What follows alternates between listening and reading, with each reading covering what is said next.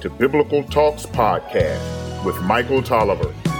This podcast is dedicated to biblical teaching and having worldview discussions from a biblical perspective. Here is today's podcast.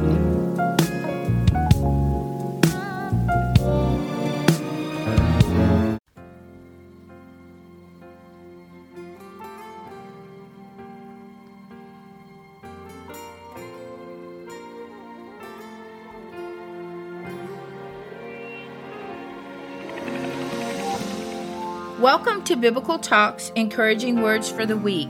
I am Rachel Tolliver. John Calvin said, "If God should withdraw his hand a little, all things would immediately perish and dissolve into nothing."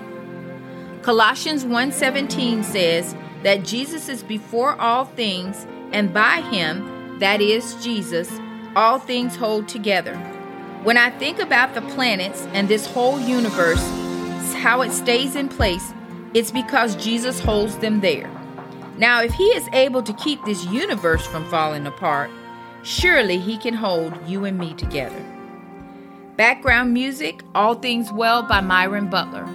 For more encouraging words, please go to biblicaltalks.com or listen to Biblical Talks Podcast on your favorite media app.